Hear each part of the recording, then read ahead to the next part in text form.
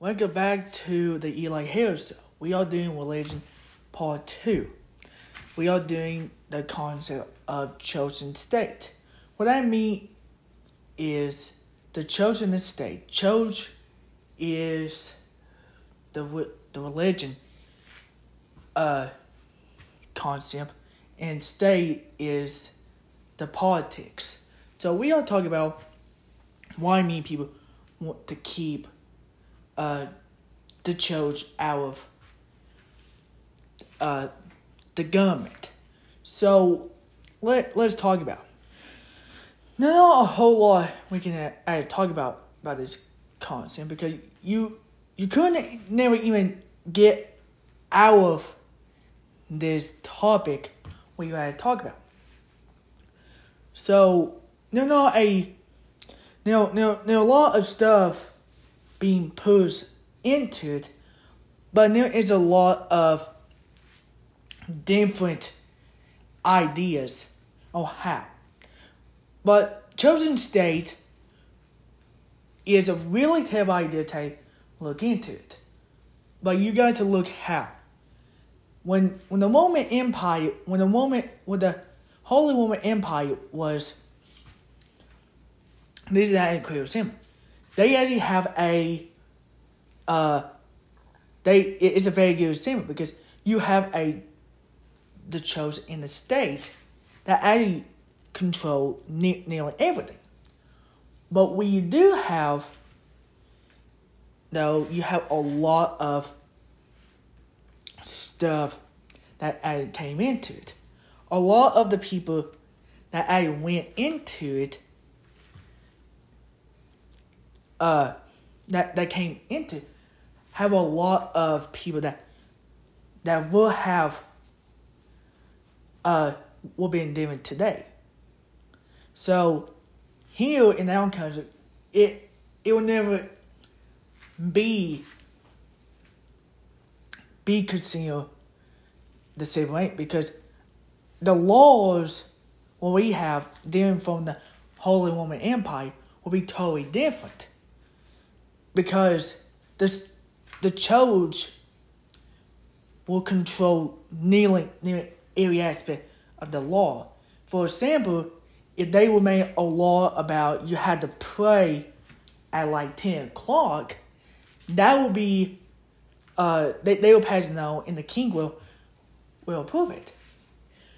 There will be no way it will actually be approved in today's times, due because of people.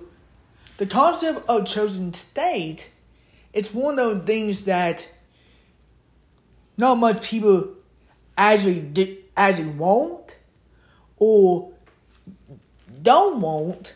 I mean, people that I do want it, they actually don't know it actually will happen, because you got to study up a lot of these empires that actually do have a lot of religion. So like the Incas, the Mayans, and all of them, they have a lot of religion tied to their empires, because a lot of these empires have a lot of religion, but they do incorporate it with their politics. But the thing about the concept of chosen state is, if you want a separation between chosen state, that's fine. But it will never even work out, because there are different concepts of it. But you gotta figure out what you should do on concept of like religion and church. But you gotta figure out on how to put it. So you put a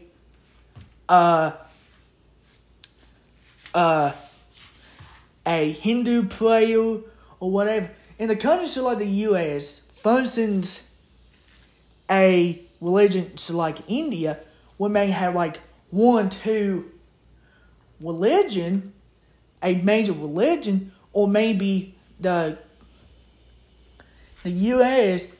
that majority of the religion is like Christianity face. That would actually will come down. But why is it everybody want it? Well, one,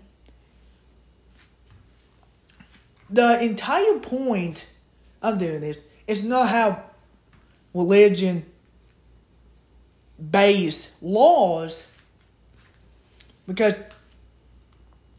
let's just say if you have a person like the Pope who say, hey, let's go make a law about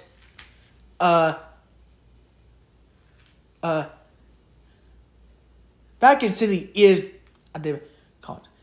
the Pope say, hey, let's go make a law about nobody cannot be priest unless they can have if they can prove if they can have like 48 hours of like going to Vatican City and preach. Well, that's just another concept. Well, the separation of church and state in different countries may be very different. So like Poland, religion is very important over there. So like the U.S., it's not really, they're not important anymore. Anyway, because everybody's just gotten used to doing a lot of the luxury stuff, then of just doing not going to church, because they pay attention to like a lot of these people that actually talk about. So why is it that church and state adding matter if you're not talking about a lot of if you're not going to talk about a lot of these different stuff? Well, church and state is you gotta worry about one, church and the state. Well, if you're going to take away the church and the state and separate them out, you got to take away the church, the state out of the churches. Anyways, that may be why y'all want churches to get taxed. That actually a thing about the state. The state, aka the government, is going to tax you. If y'all want taxes, if you don't want the church to be taxed, it'd be a different concept. But the thing about churches is we all know that some churches would be taxed, but if y'all want all churches to be taxed, there has to be a percentage on how they get taxed, on how many people in a church that will be taxed. But instead, see how many churches, just see how many people will be mad if you start seeing how many charities that all donate to these politicians. And then start looking at the nonprofits that all paying a lot of people like 6 figures. Anyway, that's not the entire concept. I'm just saying that. So a lot of the concept is it's getting a lot more confusing into it. So you still gotta figure out why I want this entire concept between siblings, between chosen state. Why is that? Because many people don't want any religion-based laws that will affect what they can do. So like Roe v. Wade. But here the thing, no, I'll get to more on Roe v. Wade into a later season. But the thing about all these laws is some maybe either religion or not.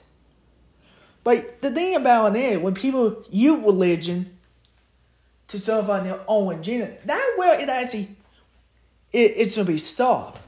They're like, hey, nobody don't care about religion you are.